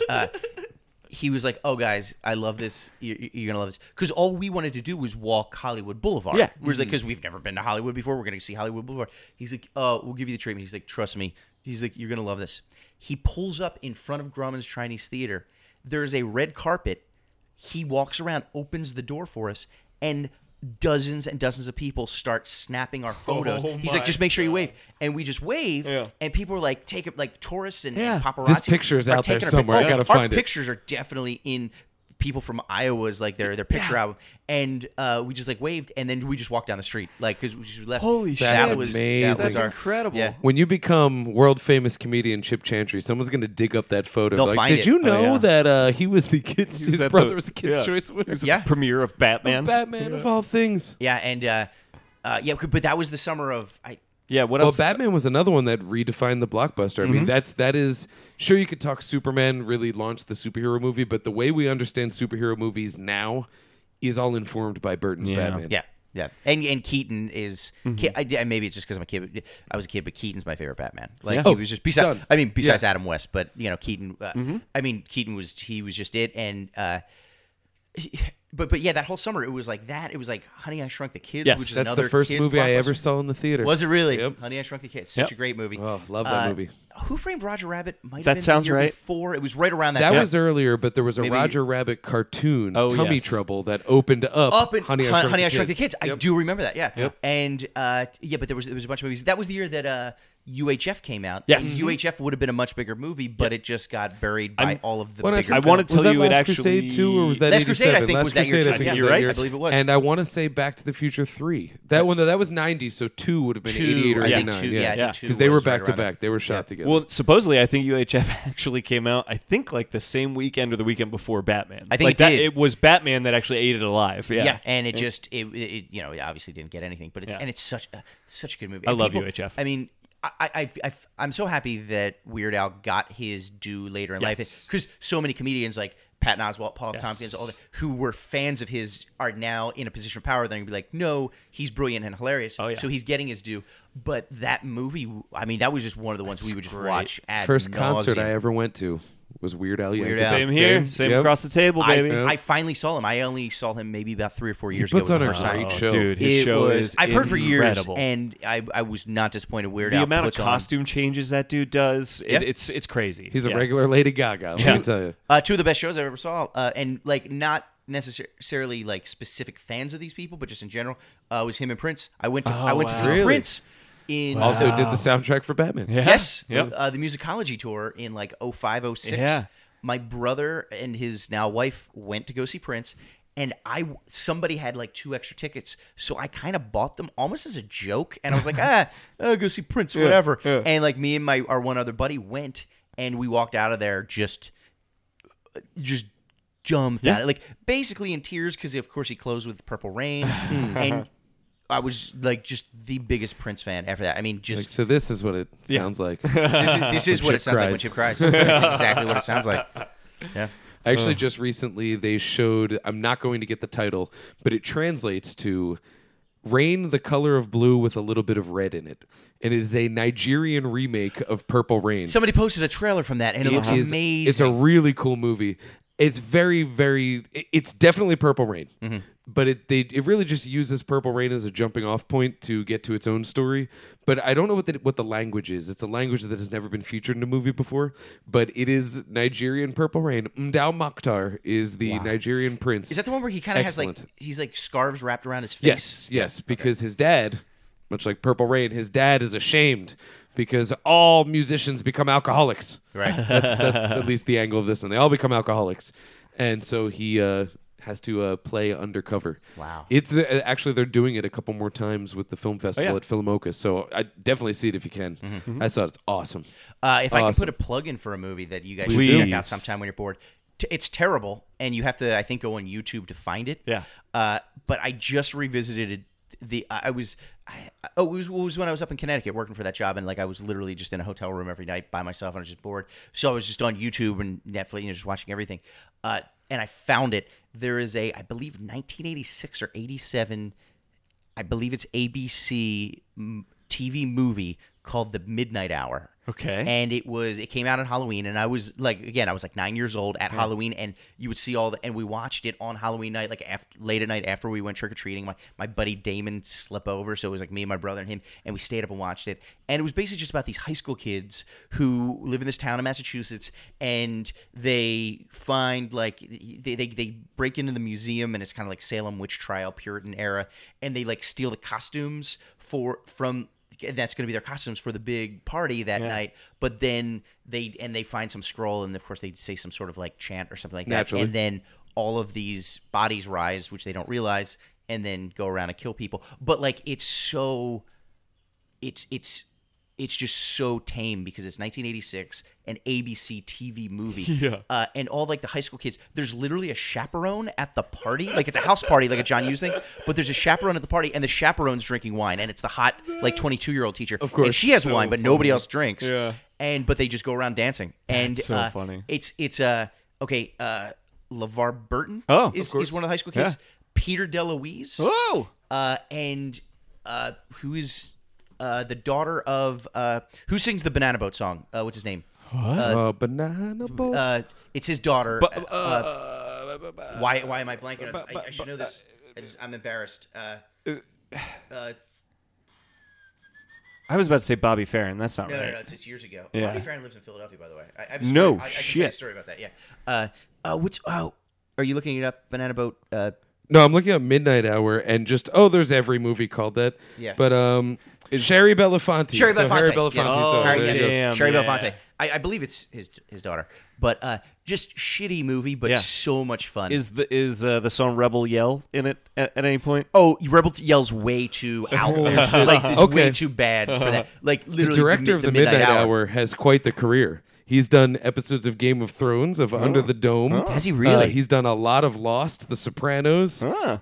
This must have been early in his career then. Yes, this was early in his career. He did some Boston. I mean, I'm going through a ton of TV, but there's also a couple movies here, such as Child's Play 3. Yes. Oh my God, yeah, a lot of, and The Midnight Hour. Wow. But it's the most tame, quote unquote, horror movie I in the love world, that. and it's just he but directed it's, Fame. Oh. Oh, did you really? Wow. Okay, so that goes back he even did Falcon Crest. further. Who hasn't directed a Falcon Crest though? Yeah, right. I directed a Falcon Yeah. Crest. I created Falcon Crest. But it's just such a great shitty movie, and it's so cheesy because like you can they're not showing the high school kids drinking, so they're just at a Right. party having a good time. Yeah. They're not having sex, but like they kind of talk about it, but not really. Yeah. Great movie. It's got Kurtwood Smith in it. Oh yeah. Wait, who's Kurtwood Smith? Red Foreman from Oh, yes. That 70s show. Yes. Yeah, RoboCop. He's also the bad guy in RoboCop. What the heck is his name in RoboCop? I can't remember. I'll find it. It's Yeah. so good. It's got Wolfman Jack in it, so you know. Oh, it was a Wolfman Jack monster is in movie. it. It's great. It's Awesome. great. From the It's, 80s. I think I don't even see Wolfman Jack, but he is the radio DJ of Yeah, the town. yeah. But Midnight Hour, the song, is prevalent in it. And it's just a great shitty movie. Clarence J. Boddicker. That's Oh, RoboCop. yeah. Okay. So there you go. Actually, speaking of amazing TV performances, do you know what I'm actually doing tonight? What? After this, I'm going home to my lady friend. Yeah. And we are watching on Netflix the final episode because we've been we've been marathoning it kind of over the last couple of weeks. The final episode, which I've never seen, of Twin Peaks season 2. Man, Yeah. the end of that's gonna blow your mind. It does really. We've stuck. It's horrifying. We've stuck through it. I saw the first season of Twin Peaks, and then up until the second season, up until they found out who killed Laura Palmer, and then everybody told me the rest of it is. Well, that's just where David shit. Lynch bailed. Yes, and he's like, I don't want to be a part of it. When 'cause- his character returns, Yeah. that's about the time he started to have more of a fingerprint on it again, Okay. and it all starts to kind of come back together into Yeah. something worth watching. because it's not terrible. I mean, there was a couple episodes that were shit, But but you can see it's, that they're it's spinning wheels to try and give it some life. to give it some life, but it's just so much fun. And so for the first time ever, we were watching and I didn't think my girlfriend would like it because I watched the first season a couple years ago, and I was like, maybe you'll like it. Let's rewatch it. And she's like way more into it than I mean, I still love it, but The thing that I think is fascinating about the show that I love about it so much is that first season plays like a soap opera. Oh, it there's- absolutely is. There's not much weird about it, other than that it's in the tone of a soap opera. Yeah. And then immediately the second season is a David Lynch show. It's Yes. you know what I mean? Yeah. And I The love thing that. is, though, that first season, to say that it's the tone of a soap opera, I think is very David Lynch. Oh, yeah, I mean, when you look 100%. at Blue Velvet, that is melodrama, Right, but- done to its. but to the but there's nth and degree. nothing- that's our next movie that we're watching because Oh, my girlfriend's never seen Blue Velvet. I watch and that at least once a year. Every year, I love that revisit movie. it. the It's point I just was the making best. is there's nothing else Blue Velvety about it. You know Yeah, what I yeah, mean? yeah. It has none of the hallmarks of his weirdness, other than that it's a soap opera. It's almost like someone trying to do an impression of him Yes. poorly. Yeah. You know, and just, it feels like he made a really smart choice, actually, which was I'm going to tone myself down for the first season so that we get greenlit for another one. Yeah. And then the show will become the real show that I'm trying to Well, the make. main And that thing being was said, he didn't ever want to reveal the killer Right. of Laura No, Palmer. he just That wanted was to not let the it point. go. He just which- let it be a thing. And then once that happened, he was Yeah, he was like, out. fuck He it. was like, Yeah. no, I don't want to be. One thing that I they think never getting to the end is explained- worth it, though. Yeah, enjoy I'm it. pretty excited. This is literally the last. We were watching the last episode tonight. I wish they expounded upon who Diane is. Yes, yeah. We never know. I know. I It's never a thing. Love Diane. She's Yeah. just out And he's there. not even in the bureau at the end, and he's still just still talking to sending her- Diane. He's just sending her cassettes, Yep. which is great. Yeah. Damn fine coffee, Diane. Oh yeah, that's He's a one of my show favorite that made me characters. like get into coffee for a while. Coffee and pie. No, I Yeah, was like, absolutely. yep, I'm gonna get into that. Get some donuts. He's one of my favorite TV characters. I love that Oh, character so much. by far. Just, Yeah. I feel like he gets a little, not wishy-washy, but you just get into the tone of it. But when he first comes on the scene, and he's just so robotic and Yes. so by the book, and like by the book, but I'll kind of mix it. But with, it's his he- book, and yeah. he just holds up he always holds up his hand. Hold on just a second. He's like, that was a great cup of. That is the best. What was the line? Fuck it. I'm never gonna remember. I He love says when- something about the coffee. Well, I love when they're out in the woods for no reason at all, and he's got a chalkboard for no reason at all. Oh yeah. And They're he's- throwing to see what sticks. Yeah, and they're throwing to see what sticks, and then right in the middle of it, he takes a sip of coffee and spits it out, and everybody thinks he just realized, he just broke the case, and he's like, "This coffee is terrible." Yeah. He loves his coffee. Yeah, Every so day you good. give yourself a treat, be it a nap in your chair or 2 cups of fine black coffee. And there's so many terrible actors in that. yeah. I'm assuming David Lynch did that on purpose. He's like, he loves that stuff, I yeah. want you to be Yeah. terrible. Yeah. I mean, the sheriff is a terrible acting job. But you end just up love him loving so that much. character. You Yeah. just love him. Yeah. But yeah, his acting is terrible. Terrible, yeah. The show is probably half and half, people actually Yeah. doing some good work, and then people either doing terrible work or very intentionally doing something that seems to not work but is working. You know? and then Billy Zane shows up, and you just can't really have any grasp of what's going Yes, on. he just won. David he's just Duchovny doing shows Zane. up eventually. Oh, David Yep. Duchovny Yep. shows up Crazy. in Yeah. drag. Yeah. Oh my god, Yep. so good. Yeah. Lynch's character is hilarious. Yeah. Oh, it just screams. Yeah. That show, to me, runs a parallel to, if you guys remember, Nickelodeon's Doug. Oh, yeah. In that every character has their own theme. Yes. And it's always a theme that even before they enter, when the theme starts, you're like, know all they're right, coming. we're going to get some, what's her name? We're going to get some of this, some of Yeah. that. Yeah, you just smell it. What is the girl's name that crushes on Cooper the Audrey? whole time? Audrey. Her Yeah. theme is the Audrey, best. that's it, I yeah. love her theme. Yeah. That sultry kind of noir theme. It's yeah. Anyway, yes, Twin Peaks, definitely recommend. Watch the movie too. Have when you guys you're seen done. Firewalk with Me? Yeah. Yeah, It's I worth actually watching just too. recently watched that. It's cool. Is Yeah. it terrible and fun, or is No, it's a good movie. Yeah, Okay, all right, okay. I think that it got unfairly shit on because he didn't get the whole cast back. Okay. And so there are a few weird little turns the story takes to kind of get all of that stuff working. Yeah. But it is a really good movie. And it is a It's a companion It's a prequel, piece. is that yes, right? It's a prequel. Okay. It's the days leading up to LeVar Palmer's death. Okay. So, but yeah, I think you would like it. It's worth watching, Okay. definitely. I definitely will. I don't want to lose this. I still No, want to cast the please. captain, and I still want to cast Brody in the remake. Yeah, let me of think about this. Jaws? I gotta. Brody's like a rock, right? Not the Rock. He would not work for that, I don't think. But he's like man. I have 4 choices, and my least favorite one would be Aaron Eckhart. I can see that. Next in line would be Ethan Hawke. Uh-huh. Number 2 is Chewbacca Etch-a-Sketch, Chiwetel Ejiofor. Uh-huh. But my number 1, I think Thomas Jane is perfect. Ah, yeah. Thomas Jane would be the And perfect he Brody could based redeem solely him- on The Mist. He could redeem himself from Deep Blue Sea, Yeah, his yeah. other killer shark movie. But the thing is, I could see him straight up to the smile, you son of a bitch. Yeah. I could see that 100%. He does that good dad thing Yeah. well. He does that family man thing well, but he's also the fucking Punisher. You know, Yeah. he's. I think Tom Jane is my pick. But I love Chiwetel Ejiofor too, because he's the same kind of guy that can be scary, but he can also be a nice, Yeah. dad character. I just nailed mine. Yeah. We brought him up earlier. Patrick Wilson. I be think great. would Yeah. be great as Yeah. Brody. He would be absolutely I think he would great. handle that really well. Oh, definitely. Yeah. Definitely. He'd be playing the same character that he kind of plays in Bone Tomahawk. Yes. Yep. Just a duty-driven man who's doing it because it's the right thing to do and Yeah. it's his job. Yep. But who do you get to replace Shaw is the thing that I like couldn't wrap my head around. I at only all. have 3. My coworker suggested Liam Neeson, which is good if it wouldn't be so novelty Yeah. by this point. It would be novelty. My number 2 choice was actually Werner Herzog. He's the kind of guy that could do it. The thing is, what you would have to do is make him like a World War II vet. Yes. From the Nazi side. Yes. And then have your Hooper be a Jesse Eisenberg and Yes. just have an unspoken tension based on that. But my number 1, I think this is easy and it's a shoe-in, Brendan Gleeson. Oh wow. Who's Brendan? He Brendan is. Gleeson's Mad Eye Mooney from the Harry Potter movies. Okay. He's in Bruges. He's an Irish actor.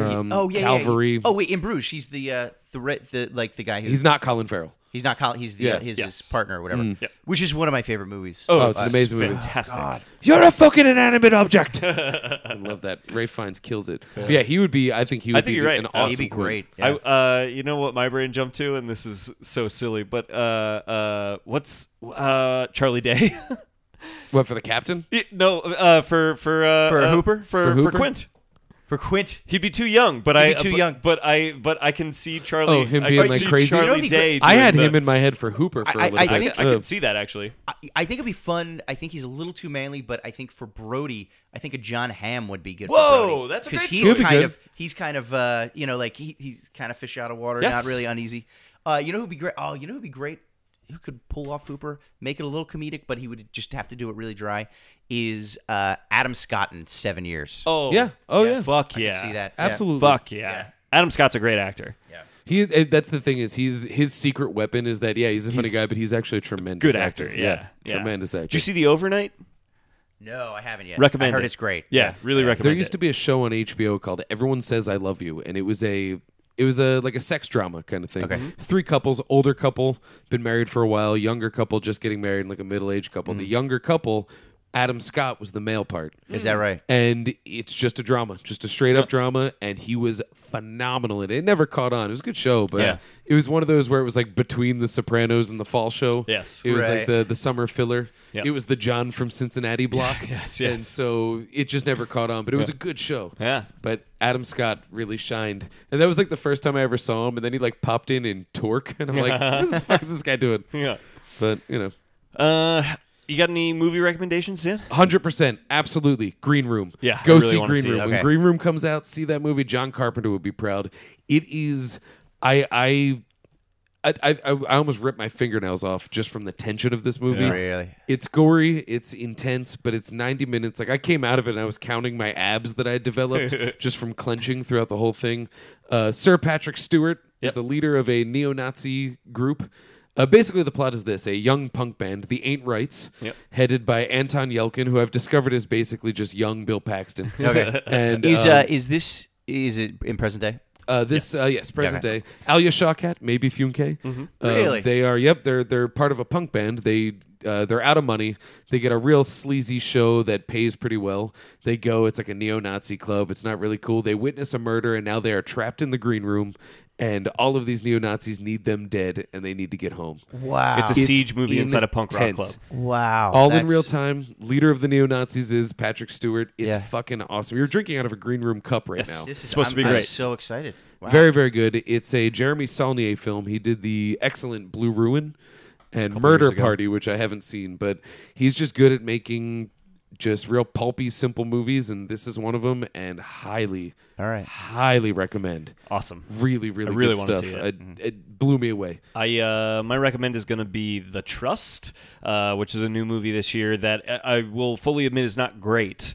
But the two main actors are Elijah Wood, Sold. who I like a lot, right, and is really interesting and does weird stuff, and Nicolas Cage, Double who I sold. love and is really weird and does interesting stuff. And it's a course. weird movie where both of them are being really weird and doing really interesting things that don't entirely pay off or all add up. Right. But it's a lot of fun to watch those two actors be fucking weird with each other for an hour and a half. I would recommend that movie. That's it's great. it's a heist movie where they play Las Vegas cops who discover a safe inside of like a sort of a criminal lair that no one else knows about, and so they decide, let's see if we can break that open and rob it without anybody knowing. That's great. It's pretty interesting. trust. yeah. It's not great, but it's a lot of fun to watch those two play off of each other. It's definitely worth it for that. Yeah. That's great. Any movie recommends that you've seen lately? I'm gonna stick with The Midnight Hour because I Okay, just awesome. rewatched Perfect. it. It's shit Yeah. movie, and that's what I love So about into it. it. And it's so available on campy. YouTube. So Yeah. you can watch You just it watch it on right YouTube. now. I'll watch it at work next week. Yes. Can I throw a second rec out Please. there? Yeah. Right after Green Room, you should watch Everybody Wants Some. Oh. The Richard Linklater spiritual Oh, sequel I to definitely Dazed and wanna see that. Confused. It's supposed to That be is great. right now my number one movie of 2016. It Yeah. is so far. It's awesome. Yeah. Just so funny. I laughed beginning to end, but it's touching. It's a warm movie. Richard Linklater loves his characters in a way that no other filmmaker does, and it shows, and it just makes you feel good. Love good it. movie. That's great. Great. Check movie. it out. Chip, hit us with some plugs, baby. Yeah, Helium Comedy Club in Philadelphia. Good Evening with Chip Chantry, Wednesday, May 4th. Awesome. It's going to be hilarious. It's a Super late night excited talk about that. show at 8 p.m., so it's early. But we have John McKeever's on it, Awesome. and Mike Rainey and Mary Brzezinski. And we have Oldermost, who's an amazing band. Oh, cool. Yeah, and then just check me out at Chip Chantry on Twitter, at Chip Chantry Instagram, chipchantry.com. Chip is one of the best tweeters that you can follow, thank you. guaranteed. So Thank you you. should I have fun definitely with follow it. his account. Yeah, you're the best. You can follow me on Twitter at Philadelphia. That's with an F. You can find my reviews of every damn movie I watch at letterboxd.com/Philadelphia. I'm almost up to 300 reviews. Nice. Fuck that. I've written a lot of movie reviews. And you can find our show on Twitter at I Like 2 Movie. That's the number 2. Facebook.com/I Like 2 Movie. Subscribe and rate on iTunes. That helps us out, moves us up, gets us some more listeners. And if you want to email us and give us a movie recommendation of your own, you want to hear us do an episode about something, you just want to tell us to fuck off, we'll read it on the air. Email us at I Like 2 Movie at gmail.com. Dan, what do you got? Follow me at Dan Scully on every possible thing that you can get, except for Instagram. I don't have that, but that's okay. It's I don't need it. I post pictures on Facebook. It's actually So, fun. I do enjoy it. Yeah. And I don't use any of the filters or I anything, had but it it's for just a little bit, but I Yeah. needed memory on my phone, so I Okay. got rid of Yeah, it. that and makes just, sense. That was the end of it. Yeah. But I yeah, haven't jumped into the Snapchat craze, which Oh, I feel God. like everybody is. I can't. and I just- have don't- that, but I don't use. I don't it. understand it. I don't- feel old. I'm not. Yeah, so do I. I feel old every super time I old. try and use it. I don't want to use it. I feel like I'm going to leapfrog that one and just be like, fuck Snapchat and just wait for the next. whatever the next thing is. The next thing that happens. Yeah. I'll give you my roommate's phone number. He'll let you know. He'll text Yeah, you. good. Or Snapchat you So he'll probably snap to with let a you know about the next vaporizer. one. You'll be good to go. Good. Selfie stick. You're all good. Beautiful. But at Dan Scully on everything, you should check out Cinedelphia.com. Do reviewing for them, and yeah, that's it. I think that's it Do for this that, week. yeah. So we'll do our Also, thank you to everybody who Oh, came yes. out to Movie Live this week. Yeah, we How did. was it? Oh, it was really fun. We did. We ended up doing another stoner movie edition because it was actually we had done 420. a stoner movie edition 2 months ago. And was that Philomoka? Yeah. What was it? Sorry. What did you see? What? Stoner movies. Stoner movies. So We you did literally stoner. we had to do it again Yeah, again, because we you did it like have 2 to. months ago, and then turned out it was going to be 420. So we just made it a joke that we were so high we forgot we already did it. And We tweaked it though. We did. Some We had a really fun show. Other things there. I have never not had a good time at Philomoka. I just love. it's one of the best venues in the city, I think. I was there for Podcast Fest when Yeah. I did a Big Supernova set for Oh. Pod Cheese for Ben and think I was there that for year. Benny Michaels. Yeah. So I did that was so much fun. I did I Like to Movie Live, which was amazing. It was so much fun. And then me and my buddy Dave Walk were one of 8 people that went to see Birdemic 2. Yes. Nice. And the dude, the African American guy who sings a karaoke song in both of he was there and did a concert after like an hour-long concert after the movie. Amazing. And we left because we were so embarrassed and because we couldn't do it. And I wish we would have stayed. Yeah. I love that they program the best stuff there. It's always that kind of thing where they'll program a really weird movie you won't be able to see anywhere else, but you're not just going to see the movie. You're also going to get to probably see somebody that worked on that movie do something fucking weird. That's great. It's definitely philamocha.org if you want to check out their programming. They have a lot of great stuff. The film festival is still going on. Philadelphia Film Festival. Festival. You can see a lot of great movies there for 2 more weeks, I think. We got a couple weeks left of it. Yeah. 2 weeks, and they're, like I said, they're redoing Rain, the Color of Blue with a little bit of red in it. Yes. Oh, that's good. Yeah. So you should definitely see that because whatever language is in does not have a word for purple. So That's the title yeah. what it is. Yeah. All right, we're going to do our sign-off. Chip, you'll pick up on this as we go. You'll join in. Don't worry, you'll figure it out. My name is Garrett Smith, and I like to movie. My name is Dan Scully, and I like to movie. My name is Chip Chantry, and I like to movie. And we all know that you like to movie because we like to movie. And a bone tomahawk to everybody. Bone tomahawk. Bone Tomahawk, guys.